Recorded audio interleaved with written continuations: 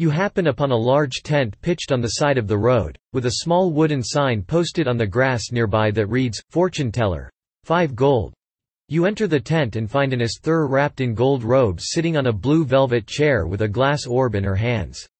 She looks up to you with narrow eyes and asks in a soft voice, "Have you come to hear your fortune?" Option A. Scoff at the isthur, you don't believe in fortune telling. Option B. Pay the isthur to hear your fortune told.